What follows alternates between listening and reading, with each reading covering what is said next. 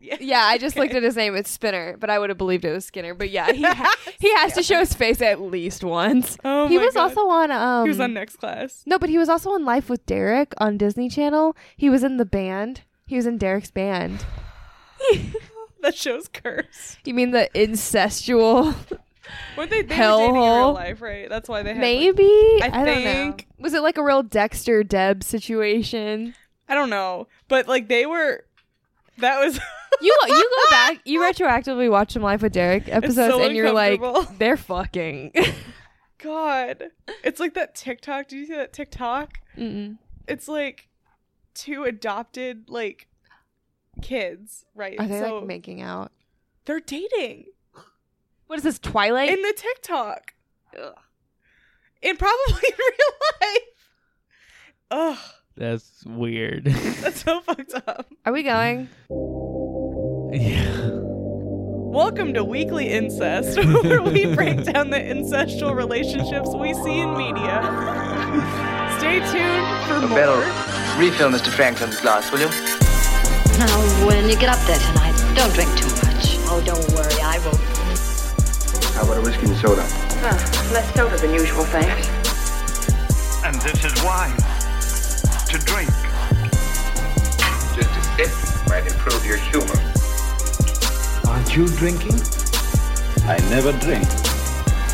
No, I've had a couple. Come on, I'm not drunk. And an excellent vintage it is, too. But if you're implying that I'm tipsy, sir... And welcome to Intoxicated Incest, where we break down what motherfucker really means to us. We just spent like 10 minutes talking about like Degrassi. And it like very organically segued into Incest. taboo. But that's Oh, not no. what we're here to talk about today, because this is Tipsy Terror, a podcast where we get drunk and we watch a horror movie and then we review it. And while we're watching the horror movie, we record ourselves so we can cut in clips like this one. And then now I just like can't keep track. It's a surprise every month. Also, what fucking high schoolers period is like perfectly on time ever? You know what I mean? And that Wow. was a clip. I did it. I think that's the first time I've ever said the plot of this. Yeah. The You plot of our introduced podcast. The podcast. The narrative in which we follow. And I'm Harish. I'm Samantha. I'm Molly. Whoop, whoop. And we're the hosts, and we don't have a guest today. And today's episode is about... The Blackcoat's daughter, which was my Yeah. pick. We'll get Yeah. into it a little more. It was Samantha's pick. I thought this podcast we'd just say what movie we watched and then we were done. That's it. We watched this. Okay, Tune bye. in next week. No. So, our first segment is... Oh, we diving right in? Yeah. Below- I mean, do you know? I know. I want to dive right into this.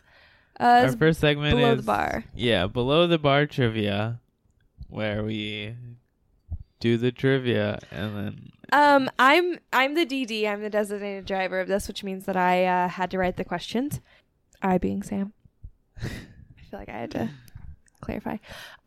So fun fact: this movie does not have a ton of trivia, but I did make some stuff. My buzzer happen. noise is, you remind me of someone.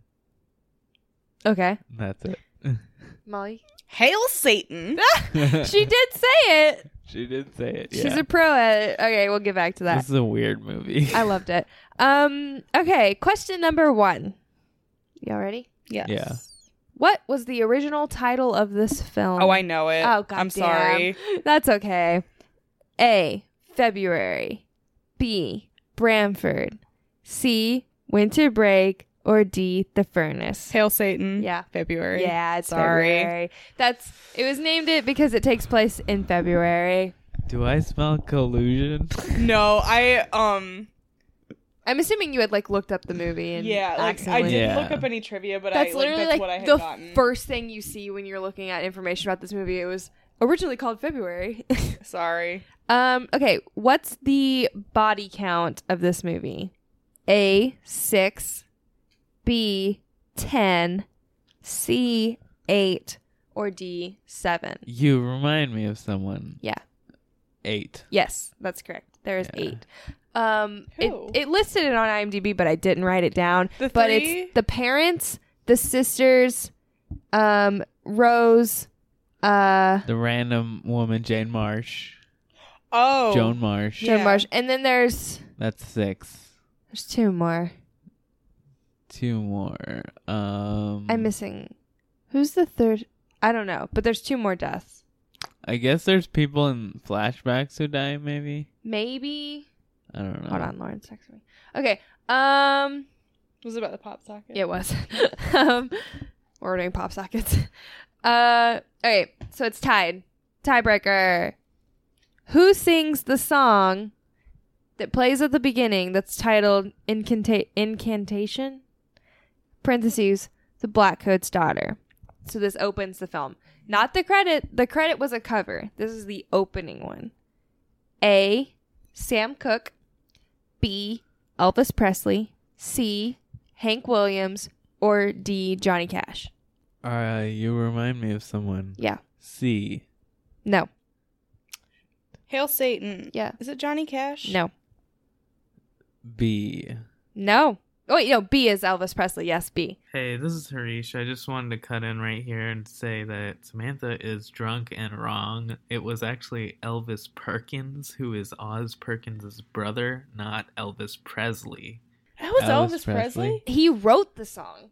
The Blackcoat's daughter? Yeah, he wrote and sang it. That is an Elvis Presley song. I didn't know that. And I'm like, I hate this about myself, but I am an Elvis Presley fan, and I had no idea that this Why was do like you a hate that about yourself? Because he like stole all of his shit I from guess that's black true, people. yeah. Like, He died on the toilet. and he died on the He died toilet. on the toilet. But yeah, Elvis Presley's whole career is like on the backs of like people of color, and like fuck Elvis for that. But he wrote and sang the song. So Harish won. Molly, are you okay? No, I'm so sorry. Like, you think about Elvis Presley, what's the first thing you think about? I think about peanut butter and banana sandwiches. Really, I think, hey, that's a man who died ass on the toilet. And that's just his legacy. I'm so sorry. So sad. I also think of walking in Memphis. I'm so Which, by the way, I just want to do a quick shout out to Punch Up the Jam. If you have never seen that podcast, listen to that episode because the punch up for it is fucking hilarious. Okay, go. So did you I won, win? Harish? Yeah. What's your punishment? My punishment is you have to finish your drink. All right. Wait, Harish gets a song. Harish, you get a song. Okay, we gotta do something here. We gotta. I've already. Okay. Hey, we're gonna I won. Hareesh. You're the winner, and that's the facts. Hareesh. Harish. You're the best. Yay. That's pretty good. It's a good song. As good as it's gonna Okay. get from As good me. as it's gonna get. So I won You're this. good. You should have been a cheerleader. I mean that in a genuine way. I was a cheerleader. I want to show you something. Oh no, Molly's gonna show us something. I'm gonna have to go outside to do it though. If this is your Please first don't time do like a listening, back handspring. I think you're gonna regret that sentence. Please don't do a back handspring on concrete. Back handspring. This I'm surprised you made it this far. If this is your first time listening, both of my co-hosts have left their mics and are now outside. I don't know what's happening. I'm just sitting here watching. I've confirmed that Molly should have been a cheerleader. I don't Sorry. know what happened outside. Molly did a cartwheel, or You don't have to do it again, but yes, that is I exactly believe- what Molly's cartwheel looked like. I believe that happened. Yes. You can trim that. If this is your first time listening, thank you for making it this far. Hey, this has been entertaining. Okay, time for the recap. So our second segment is the recap, For those of us just tuning in, I just did a triple is axel gonna be- backflip. It was amazing. which is going to be difficult. Okay, so who's who? There's 3 leads. Rose, Kat, and Emma Joan? Roberts. Joan? Was that her name? Yeah. Joan is yeah, Emma but- Roberts. Joan is her fake name. Yeah. I would like to be Kat. You can be Kat, sure. Who do you want to be? I don't care. I don't care either, so you can pick. I'll be Emma Roberts. Okay, I'll be Rose. So then Who's gonna be the secondary are the parents? You parents, guys? the sisters, and Gordon. I'll be Gordon because Gordon doesn't have a scene with Okay. No. I'll be the parents because she doesn't. Parents. They don't have a scene with Rose. Okay, cool. And then you're with her. And then I'll be the sisters. And then Okay. do you want You to be be Gordon. Gordon? Okay. And then we'll fill in. Yeah. Yeah. All right, and then 7 we minutes. do a recap in 7 minutes. Starting now. Okay, so it's the movie, and we're at this place called Branford. It's like a boarding school, and I'm Kat, and I go here, and I see these like visions of like a car accident of like maybe my family. We're not really sure, but it's about to be winter break. It's February 21st. My parents are supposed to pick me up, and they're late. But I want you, Miss Gordon, to see my performance, even though my parents won't be me, there. Mr. Gordon, and I'm like, I'm sorry your parents aren't here. Anyway, I have to go to Albany for some meeting or something. I'll be back after the break. But I won't be here for your performance. I'm sorry. Whatever. Wait, is something funny? No. It looked like you were smiling. Anyway. I hope you're back. All right, and Cut I'm to. Rose, and I'm having a pregnancy scare. But I told my parents to come late because I want to hash out this pregnancy scare thing with my boyfriend before they come in. So I perform. Oh, wait, no, do you have more? So I like perform and sing and stuff, and you see that, and then Rose watches me and like. And Mr. Gordon tells me that I'm gonna have to be in charge of you. You're gonna have to be in charge of her, because you're older and I'm leaving soon. And Talk to the sisters until if you Friday, need it. you're fine. And then talk to the sisters till then or whatever. I don't know. And then I leave. Gordon is gone from the film. Ugh, whatever. I'm not gonna take care of you because I have shit to do. So just like tell the sisters I'm like staying in bed or whatever because I'm gonna go leave to be with my boyfriend. And don't touch my shit. Okay. So then I immediately touch her shit, and you see me do that stuff. And cut to it's me, Emma Roberts. Wait, you missed the part with me at the furnace. Rose sees me at the furnace, like bowing. Was and that shit. there? Oh wait, never mind. Go. Cut to it's me, Emma Roberts, and I'm thinking about. I'm just running away from something. I remember people shooting at me, and I remember you look at me and there's like a gunshot on my left shoulder or something, and then I'm waiting at a bus stop, and then these two parents, this man comes up to me and is like, Hi, do you need a ride anywhere? Are you okay? you know what? I guess I'll go with you. All right, just get in the car. This is my wife. We're going up to visit our daughter. Yeah, I need to go to Pitchford. I don't. Portsmouth. fucking- Portsmouth. Well, we're going to Brantford, so we can Okay. take you. It's the same Sure. direction. Whatever. Okay. Cut back to you guys. So Cat. I have a conversation with my boyfriend or whatever about the bebe. Yeah. And I'm still convinced I'm pregnant. Do you want me to drive you to the wherever? Oh well. Okay. So can go. you saw me like in front of that furnace thing, and then Yeah, you bring so me I'm up super and freaked out. you shower me, and then I'm like acting weird. Yeah. And I think some stuff with the sisters happen. You say something about her parents are dead. Oh yeah, I say something about my parents being dead, and I'm real creepy, and then I tell you smell pretty. You smell. And I'm like, oh, that's so off-putting. I don't want to deal with this. And then Cut back to here, and it's me, Emma Roberts, and I'm taking a shower in my hotel room, and then Knock, knock, knock. It's me, the dad. Hey, in. I see God in the coincidences, and I see God when I look at you. this is really creepy because I'm just in my towel. But whatever. Cut back, I'm like, when are we leaving? Soon. Also, this is what my daughter looks like. I don't know if that's at this point. yeah, it That's is. at the restaurant. It is. And This you is show a what my picture daughter of looks like. Rose. Okay, let's just leave soon. Anyway, cut back to So I'm getting more and more sick. I call the sisters cunts, and then you see like a flash thing of like there's blood, and Gordon comes, or like the police find it and stuff, and then like you see more stuff with me and Rose, and I'm very sick and I'm acting really strange. And I come up to you in the hallway, and I'm like, Dude, what the hell? And I'm like, stab, stab, stab, and I kill you. Holy shit. And so then I decapitate, and you see these flashes of me on the phone with this voice telling me to basically kill people. And I decapitate Rose, and then next thing you know, you see me, and I'm like in front of the furnace again with the heads of the sisters and Rose, and then the cop comes in, and I'm like, hail Satan, or whatever, and then he shoots me. And Bang! then he shoots you, and then cut back to me, and it's me, Emmett Roberts, and I am in the car with this family, the two parents. And I'm the wife, and I'm like, oh, do you tell everybody that our daughter died to the husband? And like, do you tell everybody this? It's such a tragedy. Oh, you didn't tell me your daughter died. Yeah, she died. I'm gonna be sick. Could you pull over? No, don't pull over. I think you should pull over. I'm gonna be sick. All right, fine, we'll pull over. And then I slash the dude's throat, and then I just stab the wife a bunch of times. Oh, no. And then I cut off their heads, and then I clean off my makeup, and then I drive to... No, you add more makeup. Anyways. Well, I clean off all the blood, and then I add more makeup. She blends the blood into the blush like any sensible... Yes.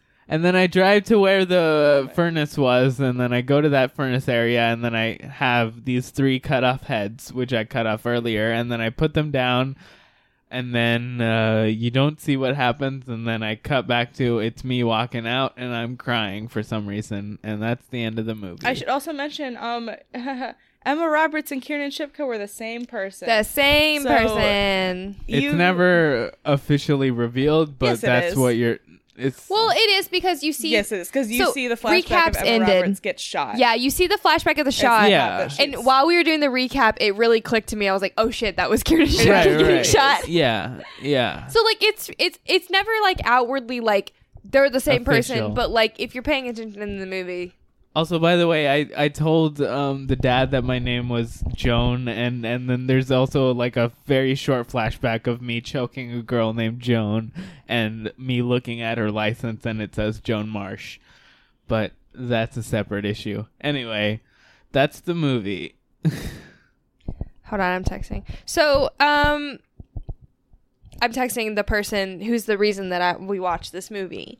Because, sorry, that recap kind of maybe seemed a little out of the, like, crazy, but this is a confusing movie. This is a slow burn, you have to pay attention, confusing plot. Yeah. So I'll just dive right into the reason I picked this movie. This was Samantha's pick. So a couple weeks ago, well, it was like 2 months ago, actually. We were at trivia night with some friends of ours, Jake and Maddie, and they were talking about how they're roommates, and they were roommates. They were roommates. They were talking about how they had just watched this movie, and they were like, "It's weird. We didn't get it. It's called The Blackcoat's Daughter." And I was like, "Let me look into it because I love the actresses that are in it, and I'm like very interested." And so then like nothing, and then like a couple weeks ago I started seeing a lot of tweets talking about like slow burn horror films. Mm-hmm. Can't remember why. I think it's because like Midsummer's director's cut was coming out, and so people were just talking about like slow burn horror. Oof. And it was like a lot of listicles about like top slow burn horror movies, and this was on like every single thing that I saw, and I was like, that's crazy, because Maddie and Jake were just telling me how like they didn't really get it. And then an announcement came out that the director of this, Oz Perkins, has a new movie about to come out called Gretel and Hansel. With the girl from It Chapter 1, like the girl who played Bev. Oh. She's Gretel girl in it. Okay. I don't know a lot about it, but he's the director of it, so I was like, the stars are pointing. I need to watch Blackcoat's Daughter. Okay. So that's why I picked it. It was just because it keeps popping up. And I'm glad I did. And none of us have seen this before. No. One of the first slates. time. Okay. So what did you think? I liked it. I don't think... So I should preface by saying I've seen Oz Perkins' other film that's out, and I also liked that one. What is the other one? I'm the Pretty Thing That Lives in the House. Oh, that's his other movie that's out, and I also like that movie. And I'll deep dive into that a little later, but it's very similar types. He definitely has a style. Cool. Yeah, I really, really liked this movie. It had been on my watch list for a while. I remember seeing trailers for it at Gateway. And I was like, oh, I need to go see it. And then I just, like, never got around to it. But the song would get stuck in my head from the trailer. And it's, like, this slow woman singing. And it's, like, really creepy over the trailer. It was very, very cool. And sometimes it would get stuck in my head. But, yeah, this movie's really cool. Yeah, I also, this is my first time watching it. I didn't really have any idea what it was about, but I knew it was, like, kind of psychological. But... I mean, I do like it. I enjoyed watching the movie, but I don't really get it. So what do you mean? Let's dive into that. What do you not get? I just don't what's the point of it? Like I enjoyed it. I had a good time watching the movie, but I don't really understand. Well, what was it about? I don't think that there's like a particular message to this movie or anything like that. Like, I don't think it's like trying to say anything, which I know a lot of horror, like I always preach that you need to be saying something in horror, but I think this is an exception, right. Which he might be saying something and I'm not reading it, but I think to me this is an exception of like, it's just a plot twist movie. You know what I mean? Sure. But to me, it's just like, just one of those fun, like, it's just bad shit, like, it's just bonkers, you know what I mean? It's like, oh, you didn't see that one fucking coming, did you? You know? Right. Which I did, because I kind of had spoilers before. I kind of wish I went into this movie blind, but unfortunately I didn't. You did have spoilers before. I did have spoilers. So, my attitude is, you either have to say something, or you have to be fun. This was fun. You didn't think it was fun? It wasn't like fun in the sense of fun. It was interesting in terms of like filmmaking. Like I liked watching it. Yeah. But it wasn't like a fun movie. So where like a twist would be like, oh, I'm into this. So, but like, to me, the fun of it was like throughout the movie, like each one of us was like, oh, I think it's going to be this. Because like we all obviously knew that there was going to be like a big twist to it. Because this movie, the whole movie's existence is like, we're going to get a twist. And the whole movie we were like, this is going to be the twist. Oh, Emma Roberts is going to be so-and-so. Or like, oh, she's totally that person. You know what I mean? Like we spent the whole movie trying to guess. And like some parts we were right about. And then it took us till like quite a bit into the movie to realize, oh my god, Emma Roberts is Kiernan Shipka. I thought that's a good twist. Yeah, I did too. Because it brings back to the point we kind of asked in the beginning, when does this movie take place? Is this set in modern day? I think so. I thought it was like set in like... She's dressed like it. And it doesn't really have like a specific temporality. And it doesn't really matter. Like it's so good. Like it's just like exists beyond that. And then to find out that it actually is two separate like time. I love shows that like, you know, do you have something to... No. Keep going. Spoiler for a show. Westworld? Yes. That was like one of the major plot lines of Westworld. And it like really fucked me up. Whenever that hits, you were like, oh my god. And I'm pissed because I knew that was you did? Yeah. Did you watch it after? No, I was watching an episode with my parents and I was like, what's going on? Who's this? And they told me. Oh. But like still seeing it come together, it's like I didn't care that I already knew because how they did it is so good. Oh, I fucking love Westworld. I'm so sorry if we just spoiled Westworld for you, but that was to me one of the best television moments in history. I said spoiler. The near history. If you haven't seen Westworld maybe I'll by bleep now, it. Okay, do that. But yeah, so for me, watching this movie, it was good in like, just it was interesting to watch, and the plot twists were interesting. But it's also like, it's. So we talked about this. Me and Samantha just have talked about this recently, specifically because of Midsummer, which you brought up earlier. And for Midsummer, when I was watching Midsummer, I was thinking, the reason I watch horror movies is either I want to get some sort of message out of it, or I just want to be entertained in like a just a general fun way that I don't have to think about. And so when I was watching, so my problem with Midsommar was like I didn't really get that much of a message out of it, and I also like had trouble watching it because it was so traumatic, just the way it went out. And so for me, for this movie, The Blackcoat's Daughter, it wasn't like fun in the sense that I think of fun. I think it was an interesting movie to watch. It was a good movie, but there wasn't really a message to it, and it also wasn't really fun in the sense of like fun I would consider like You're Next as a fun movie that doesn't really have a message.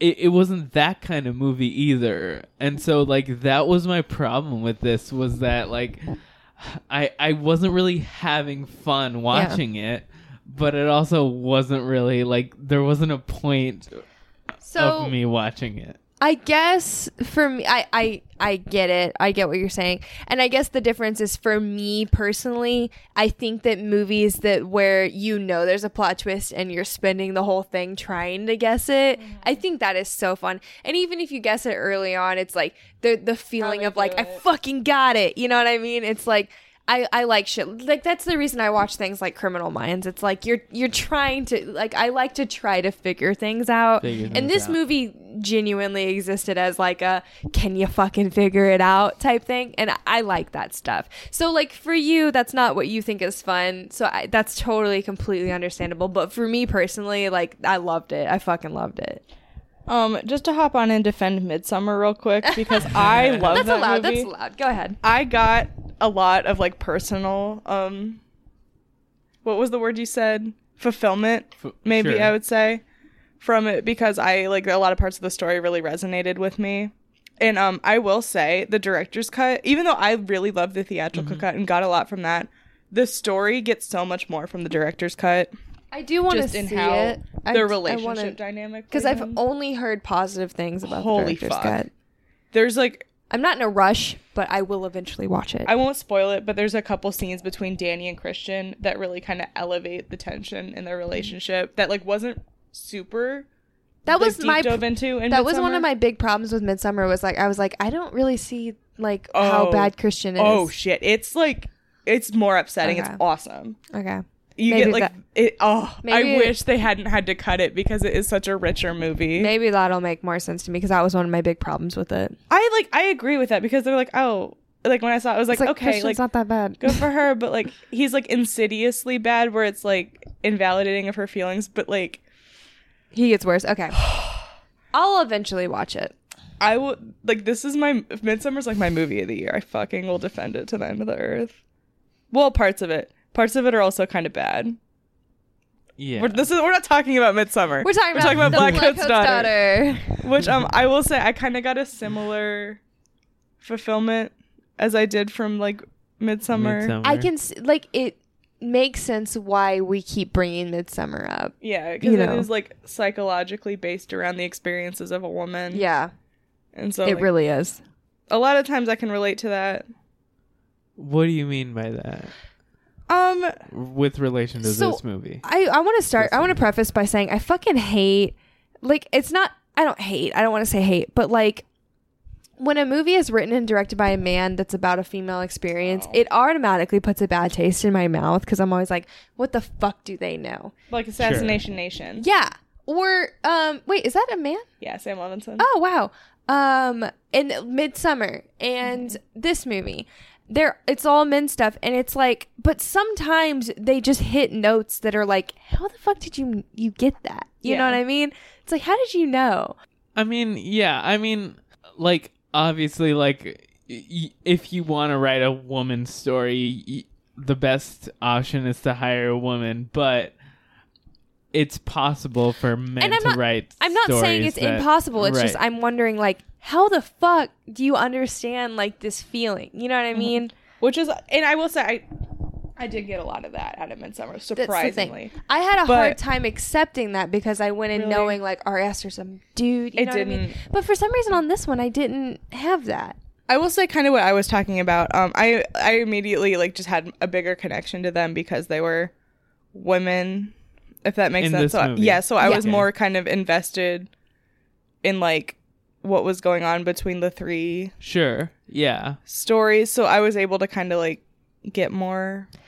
And with a lot of them, you see a lot of. I'm drunk. You see a lot of the first obvious thing is Rose dealing with a possible pregnancy scare. Totally relatable. We've all been there. It fucking sucks. That's just like bottom line. Like that's the upfront. Her like period's late. Typical women like or people with vagina trouble. Right.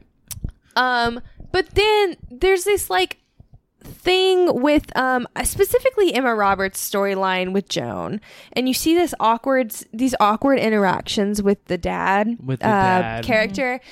Also, like, what grown-ass man that's not creepy just, like, lets a girl sit in a towel without saying, like, do you want to go get dressed? It's weird. Yeah. Not exactly. And the thing is, like, I don't know about you, Molly, but, like, I've been in situations with, like, older men where, not necessarily I've been, like, wrapped in a towel in a hotel room type thing. Sure. Where I've, like, felt very vulnerable and uncomfortable and, like, been questioned in ways that I did not want to be. Yeah. Like, right. that shit's happened to me, and it's very uncomfortable. And, like, you know, like, the actions of, like, decapitating people, not the typical female experience. But, like... Wait. Fuck. Oh, no. But, like, a lot of the things that you see, like, the emotions that you see these girls feel through this movie, you're like, oh, shit, yeah, like, I've been there. Mm-hmm. So it's, like, the horrific stuff, no. But, like, the day-to-day that you see them interacting with people, you're like, oh, fuck, yeah, this is totally, like, this has happened. Mm-hmm. So it's, like, a weird thing. But, yeah like, that's exactly there is a female experience in this movie. Yeah. That's just, fair. Like, gossip. Sorry, no, go ahead. No, I was just gonna say I agree with that. I also thought that the dad was creepy in the way that he was acting, which was awkward. But what were you gonna say? I was gonna say, even from like the little things to the gossiping about like teachers and the way that like girls did it, I found that very relatable. I found this movie to be very relatable. And, like, authentic about how teenage girls actually are.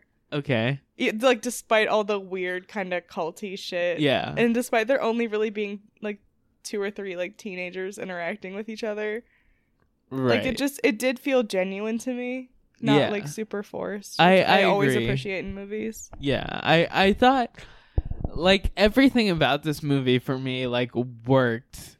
It's just, like, at the end of it, I just don't get it. I just don't get the point of all of this. I don't get what it's trying to say. Yeah. Like, and I feel like I agree with you. There's a lot going on, and like every aspect of it feels realistic, but it's also like, why? Why was this movie made? You know? Well, because the plot demanded it. Did the plot demand making the movie? Yeah, someone was like, I have an idea for a movie, a picture, you see. And they went into the big Hollywood executives and were like, here's my idea. And they were like, here's a budget, make it. No, but I do get what you're saying. I don't know what we're supposed to take away from this movie. Right. It doesn't have any like life lessons.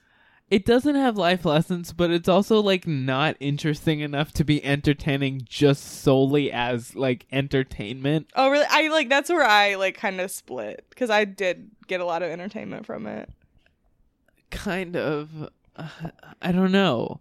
Cuz like when I think of like entertainment without any sort of anything, I guess maybe this is kind of like entertaining but just slow. I don't know. Well, you're not getting like the hyper action adrenaline rush that you're getting from something right. Like you mentioned, You're Next. Yeah. This is not that movie. This is not like that kind of entertaining, but it is like interesting and it keeps you interested, but it's also like if I don't know, for me, like if a movie is slow and like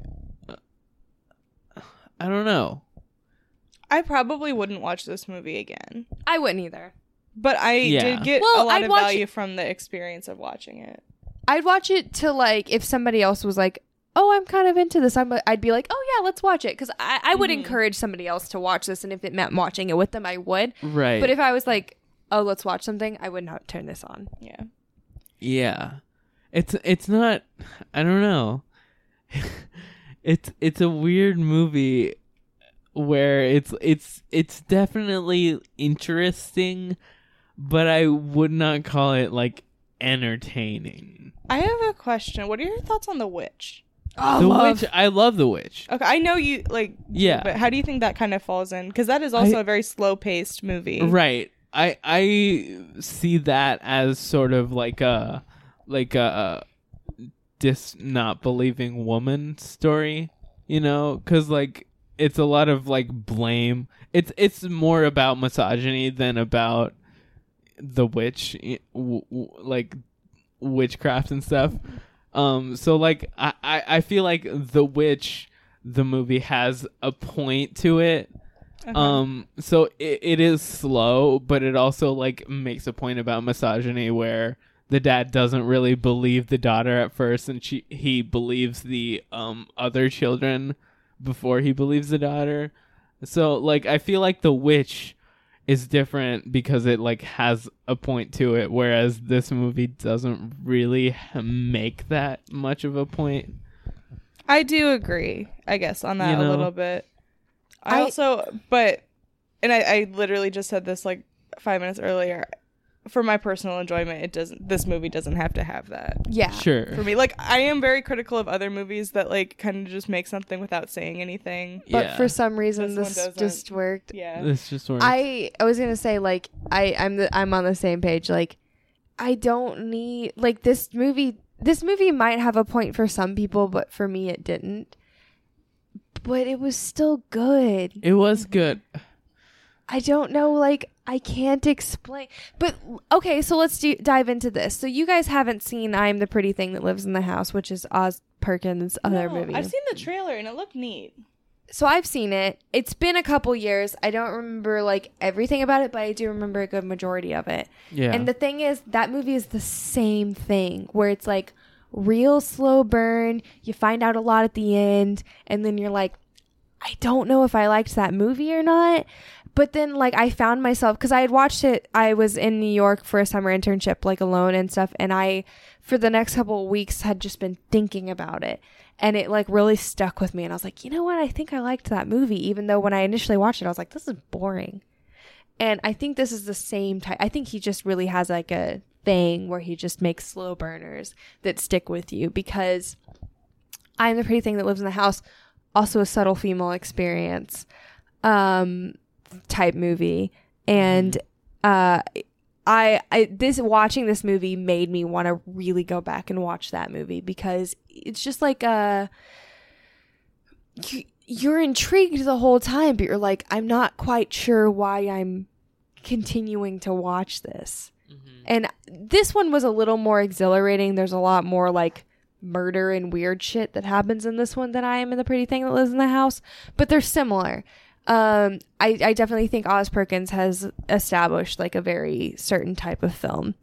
And so like, I would just recommend, if this movie at all intrigues you, to go watch that movie, and I'll bring it up in the recommendations again. But like, there's just something about the way he makes movies where you're just like, I think I liked that, but I don't know why. Yeah. He's got a way of storytelling that really does that. Right. I do agree with that.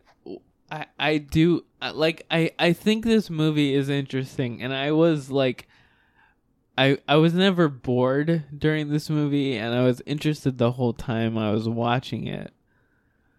But it just doesn't work overall. Yeah. For me. That's fine. I feel like I don't know. So do you have any like things about it that you didn't like? No, not really. Because, like, yeah, I liked the storyline. I liked I liked everything about it. It just felt pointless to me. Maybe it might just be because, like, you didn't read yourself in this. But, like, I hate saying that because, like, this came from a person that does not experience the things that we, like, read out of this movie. Mm-hmm. So it's, like, weird to say, like, oh, you don't understand. But it's, like, neither does he. Because I'm sure you do. Because you're, I don't know. Right. I mean, yeah, I do relate to some of the characters in this. Or at least, like, I related to the level where I like, enjoyed watching them. Or, like, I like, cared about what happened to them. To that level, I did relate to some of the characters. But it just, overall, it just felt like a pointless movie. Like, what was the goal of having just Emma Roberts? What was Emma Roberts' deal?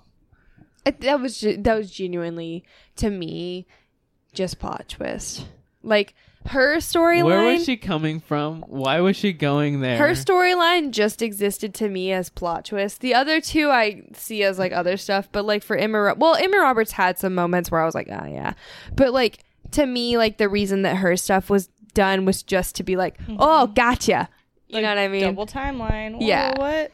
Which I am a slut for that shit. If you, like, pull a wool over my eyes and you're like, gotcha, like, you didn't see that coming, they're the same person. I loved that shit. I fucking... You can tell me the same type of story over and over again and get me with that gotcha, they're the same person, and I will forever be like, fucking yeah, they are. Love it. Like, I do like that. I fucking... If it's not overtly obvious that they're the same person at the beginning and you, like, have to build up and try to put it together, love it. Oh my god, it's like that pool episode of Community, or sorry, that foosball episode of Community, where you find out that Shirley had caused Jeff to pee his pants.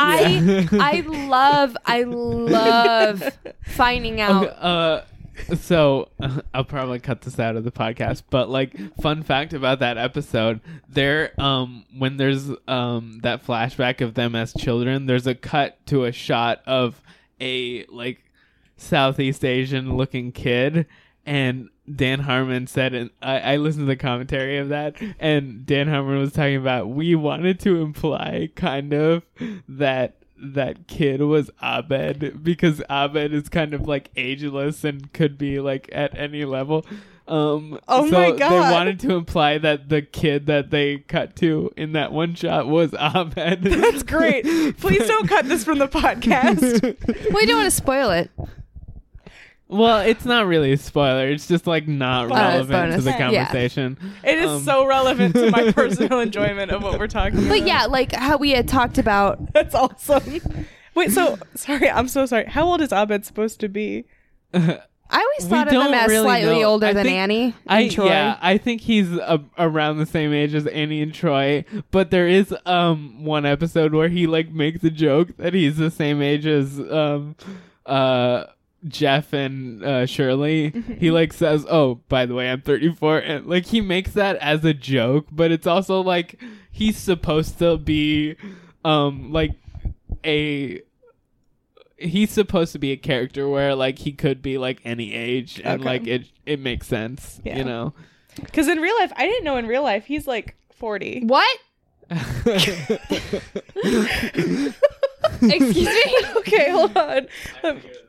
Okay, go ahead. Let me check my facts real quick. I'm so sorry. I'm sorry. I'm, like, in love with Danny Pudi, so, like, this is, like, quite a revelation for me. Yeah, he was born in 1979. He's 40. He's almost as old as my parents. He's 6 years younger than my parents. Oof, ba-boof. He's 40. What were we talking? Sorry, I don't know. We were talking about God damn it. About the movie and whether what was the point of Emma Roberts. Oh, no, I was talking about we keep talking about Westworld and like Oh yeah. that thing with Westworld, there's a big plot twist like that. And like even though this is something that has been done plenty before, actually it hasn't been done that much.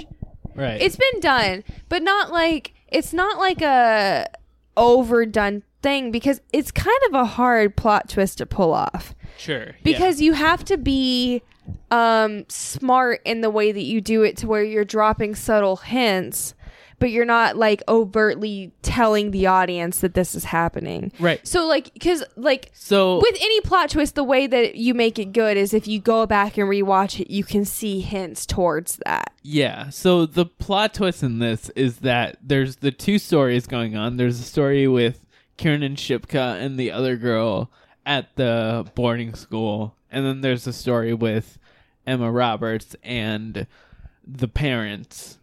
And the plot twist is that the parents' storyline is happening like at least a year later. Yeah, at least. No, it's definitely, to me, I read it with, if you're casting like a different actress and stuff, it's gotta, and Emma Roberts is significantly older than Kiernan Shipka by like, I don't know, 8 Several years or something yeah. like that. So I read it as at least 5 years in the future. Sure. And so your point was? My point was that if you construct it well, no matter what the story is, if you construct a plot twist like that well, I'm gonna like it.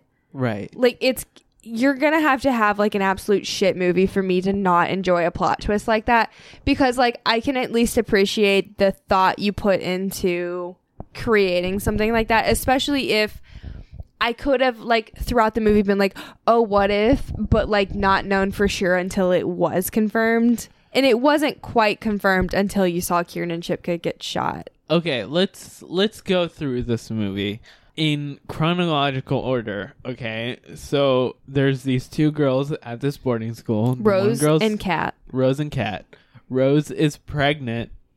She believes with her boyfriend's child, so she tells her parents that school is ending on Friday versus it's like Tuesday or something, so that she has a few extra days to talk to her boyfriend about this child that she's possibly pregnant with. And Kiernan Shipka, her parents just don't, we never see her parents. So, her parents just don't appear. Can we take a side note really quick? So we see at the beginning her like vision of her parents dying in a car crash or whatever. Mm-hmm. I think that happened. So you think, because I was about to say, is that something that actually happened? Also, like, why didn't we deep dive in that a little more? Do we just accept that she just knows that happened? Why was she not contacted about this? Do you think it's one of those things that like happened and then that's why she kind of got involved with the devil? I'm not sure. That's my one note in this movie is like her parents may be dead in a car crash. What happened? Like that's my one thing of like I didn't feel like that was quite answered enough for me. Right. Well, there's that weird scene at the beginning where she sees the she car. Says, no. And she's also like, "Daddy, you came early." Yeah. To like, we presume is her dad. So do we think that she like saw their ghosts in her dream? Yeah. Yeah. It's just at like the movie opens with her asleep and she is dreaming, and she dreams that she meets like a man who's taller than her. We never see the man's face. And she says, "Daddy, you came early." She also mentions mommy. Her mom died. She in the car accident. Something about mommy, and then they walk across like a frozen lake, basically, and see a car wreck. Yeah. So my question is like, so are we supposed to assume that she's just aware that her parents have died for some reason, and because of that turned to Satanism? Or was she already into Satanism and that's how she knew? Are we just supposed to assume that like her parents are dead, she's into Satanism, don't question it? There wasn't enough answered in that. Right. Yeah. Well, the next scene is her talking to the dean, I guess. Dina Lang. What's his name? What's his name? Hello. Dr. Gordon or whatever. Gordon. Mr. Gordon or whatever. And she is asking him.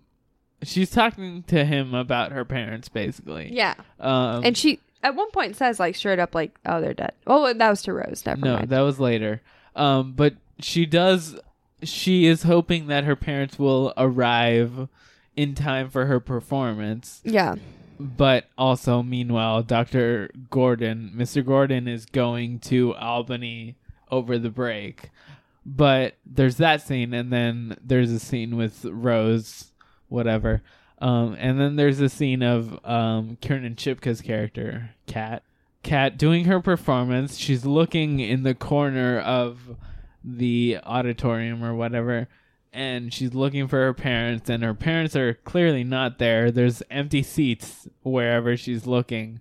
So her parents are not there, and then there's a scene where Dr. Gordon is talking to Kat and Rose, and he's talking about, okay, Kat, your parents aren't here yet, and Rose, your parents are also not here yet to take you, because they're on break, because they're at a boarding school. And Rose admits, oh, sorry, I told my parents to come on Friday, so they'll be here on Friday.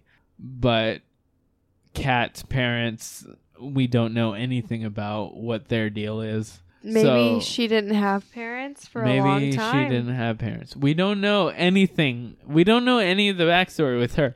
Gordon tells Rose to take care of Kat, and then there's the two sisters who are basically just not nurses, like sisters, but like nun sisters, like that type thing. Who are basically like the nurses, the school nurses, because we see them earlier. Who we know there was like previously a fire that they were in. Well, okay, we see them earlier talking to Rose because Rose thinks she's pregnant, but Rose is also saying she has a sore throat, and so the first time we see them, we're like, oh, these are just the school nurses.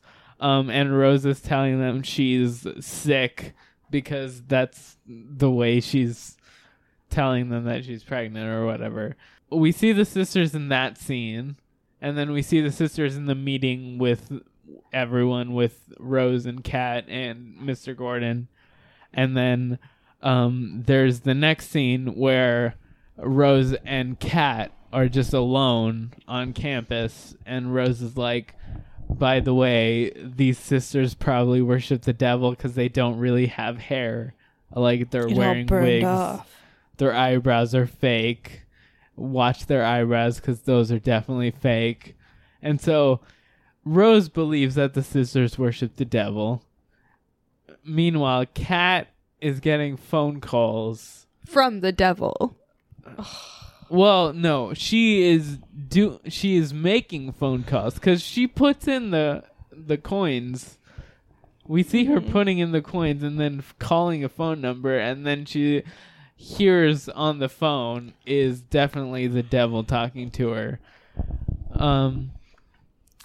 But there's really overall like none of this makes sense. Just there's no point to it for me. I don't know. The more we analyze it, the more I'm thinking about like things that are like said or done in each storyline that I'm like, yeah. Oh, okay. Mm-hmm. So there's the part where Rose and Kat are talking to each other, and Kat is... Well, okay. So there's a part where Rose hears something in the basement, and then she goes down and she sees Kat like praying. Oh, I'm gonna forever fucking remember that. That scene is terrifying. The scene where she's like terrifying. Coming up, like bowing and shit to that furnace, like that is burned in my mind. I'm never gonna forget watching that. That was fucking freaky as shit to watch. Oh wow. What the fuck? This is creepy. That's weird as shit. That's really creepy. There's something about the movement. It's terrifying. It's not human. She moves like too fast for it to be like, if she was moving a little bit slower, it would feel normal. But was then not. She's moving so her fast. Her hair is like, you don't even see any part of her hair. Right. And she just looks like a shape. Yeah. She looks like... That's like singed in my mind forever. I thought it was like a boy at first. I thought The it was first like time we another saw that character scene. we were gonna see, but no, Right. it was Kat. It was Kiernan Shipka's character. But like the scene after that with them is Rose. Like Kiernan Shipka's taking a bath or a shower or whatever, and then Rose is like asking her like, "Were you just sleepwalking? What was going on?" And then there's like a conversation between them, and Kat, Kiernan Shipka's character, says, They're not coming, they're dead. they're not coming, they're dead, about specifically Her parents. Rose's parents. No, I thought she was talking about her parents. No. Rose was saying, I told them to come on Friday, and then Kat's like, too bad that they're dead already, or something like that. I thought she was talking about her own parents. I don't know. When I watched that scene, like, the way I interpreted that discussion was that Kat was talking about Rose's parents, because like Rose was like, "Oh, they're just coming on Friday," and then Kiernan Shipka's like, "Oh, that's too late. They're already dead," and then Rose is like, "Oh, that's what?" Rose's immediate response is saying "what," and then she's like, "That's a really rude thing to say," and then like she leaves the room and says, I don't know, something about it being a weird thing to say. So with not necessarily Kat saying like Rose's parents are dead, whatever, but like Kat's general worry about like I'm stuck here because my parents aren't coming, and like pretty much everyone is like, oh, it's fine, they're coming, like it's fine, you're fine, it's gonna be fine, and she's like, it's not fine. Like, I think that's like a really, like, to me, I think that's like another reason like why I like this, is because there's this general thing of like, I don't know about like you, Molly, or anything, but like when you generally worry about something, people tend to play it off like, it's fine, stop stressing. Oh yeah, you know what I mean? And it's like, okay, sometimes it's not fine, you know, and like, you know, it's not fine, but people or play it off as like, it's just like a woman's worry, stop stressing. And it's like, fucking no, like, please help me like look into this. It's so shitty, because also the other side of that is if something isn't fine to you even internally, it's so shitty for other people to be like, oh, don't worry about it, because like there could be nothing like wrong like happening on the outside, or like nothing really to worry about, but you're like stressed about it. Yeah, that doesn't negate the fact that you're still worried about something. Yeah. And so like that's like, for me, each like girl has like her own like, oh, this is like a relatable worry. For me, Kiernan Shipka's is like her like outwardly like, it's not fine, and everyone being like, stop saying that. And it's like, sometimes it's not fine, like look at that, you know what I mean? And that's not like the general message of this movie, but like when she was saying that, like she was, because at the beginning with she's talking to Gordon, she's like, I'm a little worried, and Gordon's like, it's fine, they're gonna be here on Friday. I was like, looking, like, talk to her, like, why did nobody call her parents? You know what I mean? Like, she was worried about this. Why did nobody look into this instead of being like, it's fine, they'll be here later? Because that's totally a treatment I've received in my life. Right. No, they did try to call the parents. They did? Yeah. Oh, never mind. But they didn't follow up like, on anything like that. Yeah. They weren't too like concerned about it. No, yeah. I never got that, just because of the way that Kiernan Shipka was acting. Well, she's like possessed by the devil. Yeah, but like I never got that she was worried. You didn't? Not really, because like even in the first scene, she wasn't worried, but she was saying like, she was basically being like, something's wrong this whole movie. You didn't get that? No, I always like the first scene with her and Mr. Gordon. She is like worried that Mr. Gordon is leaving. Because Mr. Gordon says, I'm going to Albany and then I'll come back. And then she's like, oh, how long does it take to go back and forth? Oh, probably just a couple of hours. And then he's like, yeah, I'm going to be gone this whole break. And then she like has a weird smile on her face. And then he's like, what's funny? Like, why are you smiling? Did you find something funny? And she's like, oh, I don't know. So, like, the whole movie, I was like, what is going on with her? Like, I felt like she was, like, slightly off. I never felt like she was, like, worried about her parents. It's not that she was worried. It's that she kept giving messages like something's wrong. And nobody was reading into that. Okay. You know what I mean? Yeah. It wasn't like she was like, I'm scared for my parents. It was like she was giving messages like, my parents are not okay type thing. Or like, your parents are not okay. And everyone's like, stop talking like that. It's fine. And it's like, nobody really was like, maybe something's wrong. Right. You know what I mean? Everyone's like, oh, she's just being weird. Yeah. Is that she was weird from the start. She was pretty weird. I don't know. So the first time the parents of Rose appeared, like me and Molly at least assumed that they were hers. They were Kat's parents. Oh, are these the parents? Don't say anything. We'll take it to the next gas station. Oh shit, are they? Just guessing. Yeah. And then it was only like in the scene in the diner where he reveals, like right before he reveals, I'm like, oh, maybe they are Rose's parents. And then he reveals, yeah, it's actually my daughter's name is Rose. What if he's the other girl's parents? Rose? Yeah.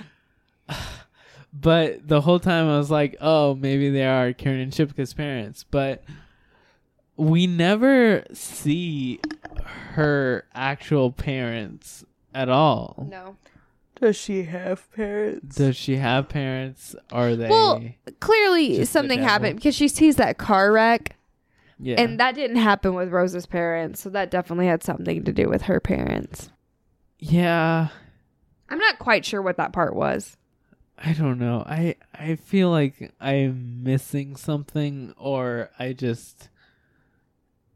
My only thing that I feel like I'm great. lacking is her backstory, and I wish I had more of that. And maybe like another rewatch will really give me that.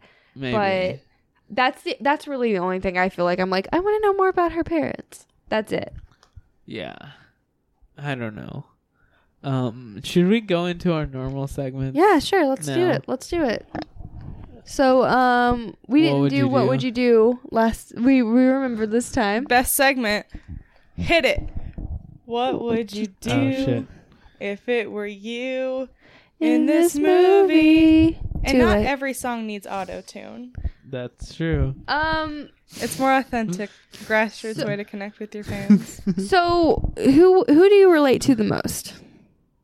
I relate to Rose. Yeah. Rose is the most normal Rose person. Is the only sane person in this movie. The dad is creepy. The mom is just off slightly. Everyone else is like possessed by the devil. Sense in retrospect. Yeah, the mom is definitely like going through trauma. Yeah. But honestly, so is the dad, but like in a creepy way. The dad is being creepy. Rose is the only normal person. Like maybe her friend and her boyfriend are fine, because the boyfriend's like, I'll drive you to the abortion place. Well, I also relate to Rose because like, I'm not saying that like I am. When I was Rose's age, I was very much like Rose. So like I get like I relate to Rose. Yeah. Yeah, like Rose is the only normal person other than the characters that aren't really characters.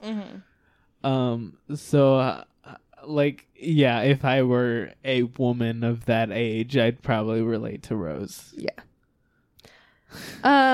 So if it were you in this movie, I don't really know the would you survive thing. It's like, well, if I was Rose, obviously no.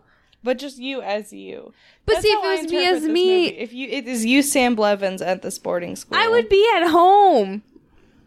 I wouldn't be there. Even if my parents didn't pick me up, I would have found a way to leave. I would not lie to my parents. I just wouldn't lie about... I wouldn't be there straight up. I would have left already. I wouldn't be there. I wouldn't lie about I wouldn't this is probably a bad thing to say on a podcast, but I wouldn't lie about anything verifiable to my parents. What do you mean?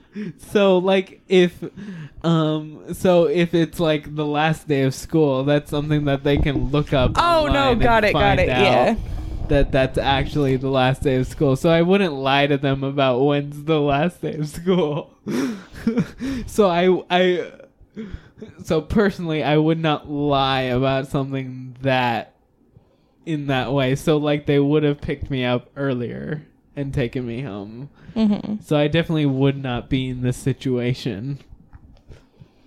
Yeah. Yeah. So like I would survive because I just straight up wouldn't have been there, like, for any reason. Yeah, me too. Yeah, I guess same. Just because. Same reason, yeah. So, is there a villain in this movie? That was what I was about to say. To me, the villain is Kat. She murdered a lot of people in this movie. Yeah. She murdered, like, all of the people in this movie. So I do personally consider Kat to be a villain. Okay. Do you want to put her in? I can easily put her in my villain ranking. I don't know how you guys feel about her, but I can definitely fit her into a villain ranking. Sure. Again, I don't have an updated list. I will put it in my calendar. This is just unacceptable at this point. So this is episode 37. So we probably have like, say 7 weeks. 7 weeks of what? That I haven't done the villain ranking. No. It's not about that. It's how many villains have we ranked? We have like about 30... like 32 maybe? Yeah. Yeah, something along the lines of that. I'd put her at like number 27. That's actually... Like, she's like that's actually not... right where I have her. I actually have an updated list that I keep. That's so fucking weird. She is, hold on, 1, 2, 3, 4, 5, 6, 7. She's like 7th from the bottom, under Emily from Let's Scare Jessica to Death, but right above Dr. Hill from Reanimator.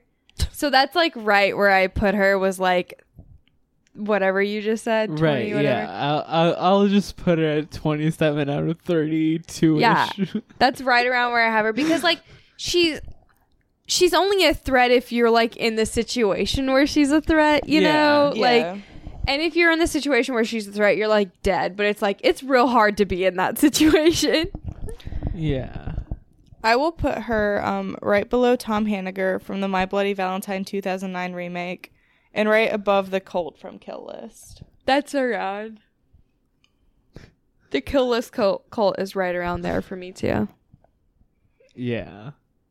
Which is funny because we need to have our end of the year episode, because there is so much I want to shift around. But that's funny that we bring up the Kill List cult, because when this movie started, we kept talking about the Kill List, because we were like, yeah, this is like that. It's a little burner. It's going to be crazy at the end type thing. Right.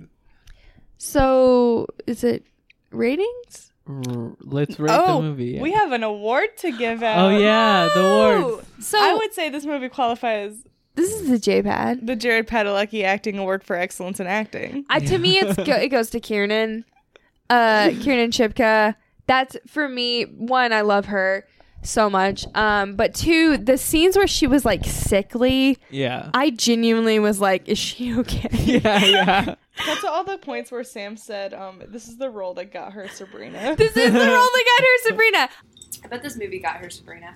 I'm putting that down. You're probably going to find it on some trivia somewhere. This is the role that got her Sabrina, hands down. Yeah, for She's sure. She's great in this movie. The scenes where she's like crying, like she's like tears coming down her eyes, and she's like sick. I don't even care if those tears are genuine. Like, I don't know if they put teardrops or whatever, but like, I was like, fuck, is like Kiernan okay? Like, that was very like not good to watch. Right. I was like worried about her. Yeah, I agree with that. Mm-hmm. I'm fine with her getting the award. Hell yeah. I'm a huge fan of Sabrina, The Chilling Adventures of Sabrina. I don't know if I've made that obvious, but I'm a big fan of Kiernan Shipka. So I want to give her that award. All right. So rating this movie. Oh fuck, I haven't even thought about this. Hold Furnaces? Wait, what'd you say? She said furnaces. Sure, yeah. You want to do furnaces? Give me a second. Furnaces. Do you have a better one? Please come up with I was going to say decapitated heads. But that's like... That's so hereditary. But that's so... there's so many other movies that's more. And there's specifically 3 in this one. So I would rather do furnaces. Okay. I'm going to give this a 7.5. 7.5. Because I think this is a genuinely good movie. But to go on to Harish's note, it's not quite exhilarating. I do really find moments where I relate to it and I do genuinely love it. But the thing is, there is this lack of, I don't really care to, I'm not going to seek it out to watch it again type thing. So 7.5 feels about right. I'll go with an 8. Because also, I think something we didn't really talk about that I really liked about this movie is beautiful. Oh, yeah. Oh my gosh, yeah. The cinematography is the opening shot of just like the snow with like that snowbank and stuff. I was like, why does this look so good for it just being like a black and white looking shot? Right. It's very good. Like, and you like the car shot? That car where it's just, you can see like one car driving and it's so small on the screen. Yeah. It's so it good. Is very, very good cinematography, very good direction. Like, very beautiful film. And the color palette is just... It's very minimalist. Yeah. And just how it like is shot and how it like looks, but it's great. It works sad. very, very well. I wish we would have spent more time talking about this because you brought it up and now I'll I'm put like, some stuff for morning after. Yeah, it's like, oh gosh, it's so good. And I just I liked it enough for it to be an 8, and so it just is 8 furnaces. I'll also give it an 8. And I gave it the what? You give it a 7.5. What? I'll give it an 8 because for me 7 is enjoyable. I think this is worthy of an 8 because like it is like as we talked about, the cinematography is great. And I was interested the whole time, and it wasn't just solely entertaining. I just I liked all the characters. I did enjoy watching the movie, so I give it an 8. I just don't believe that it was like that good. Yeah, no, that's fine. So like definitely like an 8 out of 10 furnaces. But I did want to talk about the cinematography, which we can probably talk about in the morning after. But I did want to bring up, this is like a specific type of movie where it's like slow, but there's a lot of shots that are interesting. But it's also like very like monochromatic. I'm the pretty thing that lives in the house is also very much like this. So going into our suggestions, I guess. This movie recommendation. This movie reminded me a lot of this movie that we've watched called Thelma. We didn't watch it on the podcast, but Molly, did you watch Thelma with us? Oh my gosh, it was so good. Samantha and I watched it. We went with a couple friends. Theater We had some friends with us. But it's another movie. It's Thelma is a movie that it's like, I don't know what language it's in. It's Swedish. Swedish? Yeah, it's Swedish. It's about this girl who's a lesbian who like is coming to terms with her lesbianism, and she also has superpowers. She has like psychic abilities that are like weird. It's a very slow movie that like is slowly goes into that aspect of it, but it's shot in a very similar way, except for the color scheme is different. Like there's like more blues to it, aren't this there? movie, The Blackcoat's Daughter, is very like black and white, monochromatic. For most of it, with some red, yeah. But like for most of the movie, it's very monochromatic. Whereas like Thelma has a lot more colors to it, but it is like still like down. slow movie where like everything is subtle, like all her powers are like very like oh god, you have to be paying attention to it. Thelma is such a good movie. Thelma, yeah, so I would recommend Thelma. That was like one of the movies that I thought of as we were watching this. I did have others. Christy. Oh, I was going to recommend Christy. Kristy. Christy is I think it's on Netflix. It's kind of like it's a home invasion movie. It's not similar to but this movie on a college at all. campus. Except for the fact that it's about this girl who her name is very much not Christy. I don't remember her name. It's not Christy, but she is alone on like Thanksgiving break or something on the college campus. Like everyone else literally has left, and then she is targeted by this cult that wants to kill her and considers her a Christy, which they say is like the typical American girl they describe as Christy. But it's a fun movie. It's like You're Next, except instead of just being in one house, it's on over an entire campus. It's like that kind of like home invasion, but like on campus rather than just in one house. It's not like a perfect movie, but it's a lot of fun. It's fun. Yeah, it's a fun movie that's not like amazing, but it's fun if you like that kind of movie. So Christy and Thelma are my 2 recommendations. I might have more later, but do you guys have recommendations? I have a couple. The Witch, because we already talked about it. Oh yeah, right. Yeah. Like slow burn. Sure. That fits in that kind of like a little bit minimalist but monochromatic.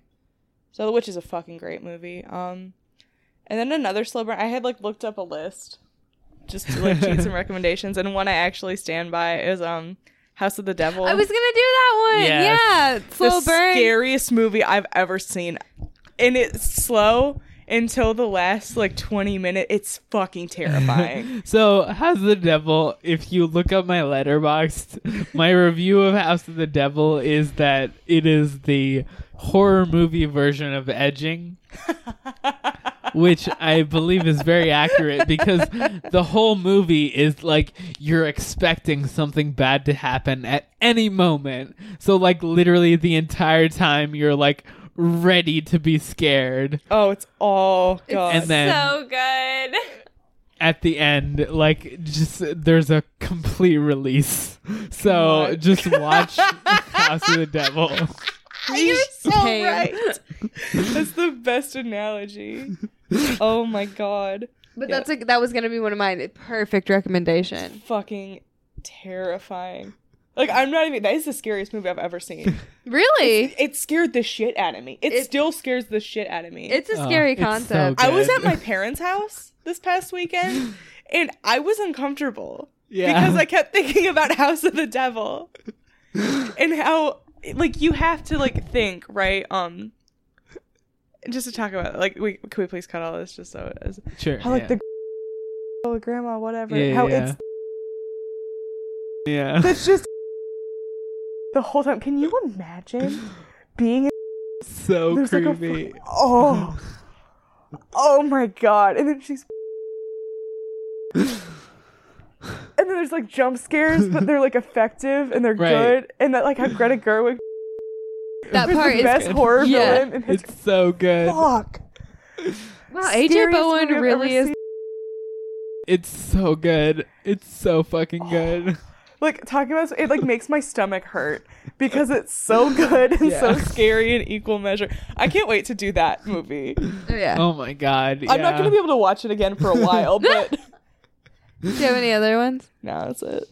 I keep bringing up I'm the Pretty Thing That Lives in the House. This is Oz Perkins' other movie that's out currently. By the way, we haven't mentioned this.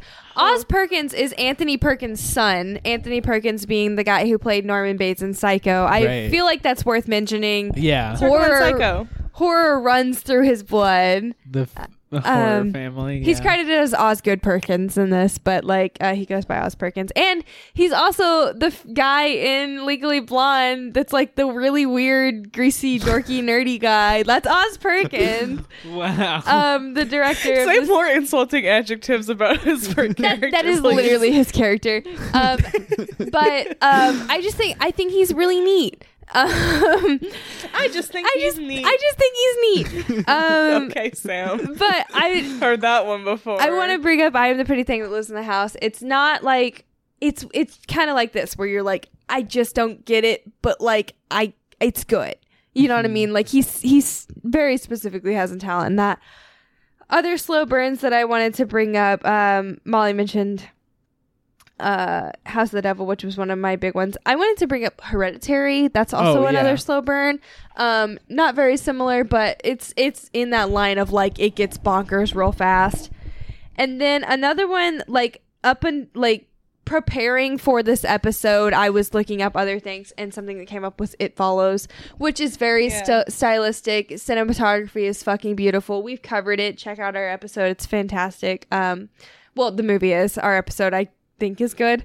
It's a good episode. I like that one. We've really fixated on the cinematography on that one as well, and it's also one of those ones that's like not quite exhilarating, but you're like you have this sense of dread through the whole thing. So I think it really goes along with this one. So yeah, those are mine. Something that came up just on the list I looked up just now. Possession, which we have also covered. Oh on this yeah. podcast.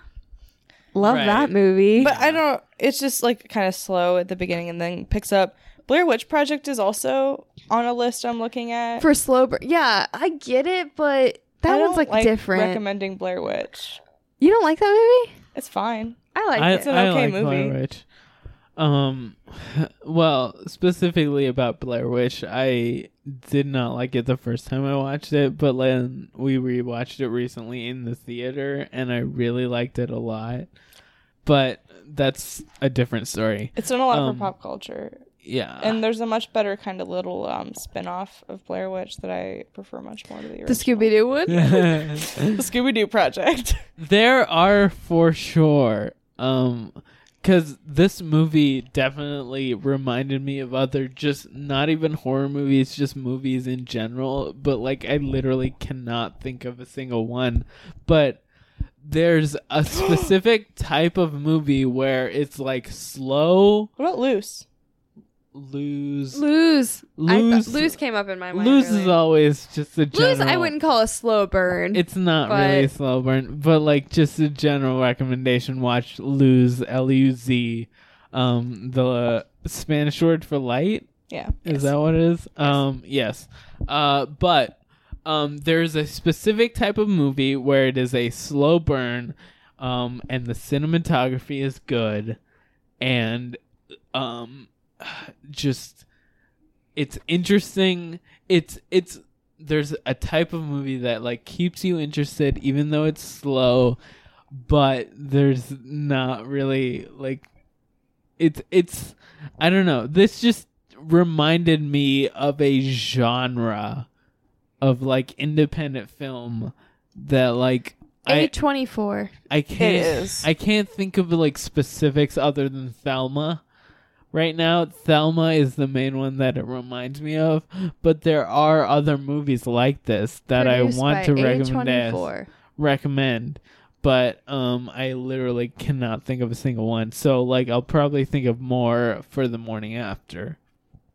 But yeah, it's like that kind of movie where it's like on a college campus, you know, like very slow and stuff's going on. It's weird. It's creepy. It's whatever, you know. And a lot of like movies like that, like while they are slow, they're also about things that are different. Yeah. Than like is like actually happening in the narrative. It's about like a much more internal experience. Right. Yeah. And for that reason, I'm recommending Midsummer. That's the director's cut. I'm surprised we didn't bring up Midsummer already. We talk about Midsummer a lot. I feel like I talk about it a lot in my day-to-day life. But we brought it up quite a bit on this episode. Mm-hmm. I'll recommend Midsummer just because it's my civic duty. And as always, I'm May Queen. Valid.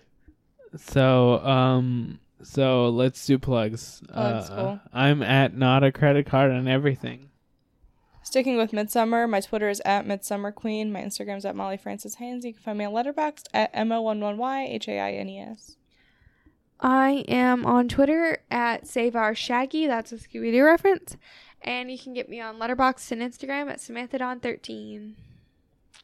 And you can follow the show at Tipsy Terror on Twitter, tipsyterrorpod@gmail.com if you want to email us.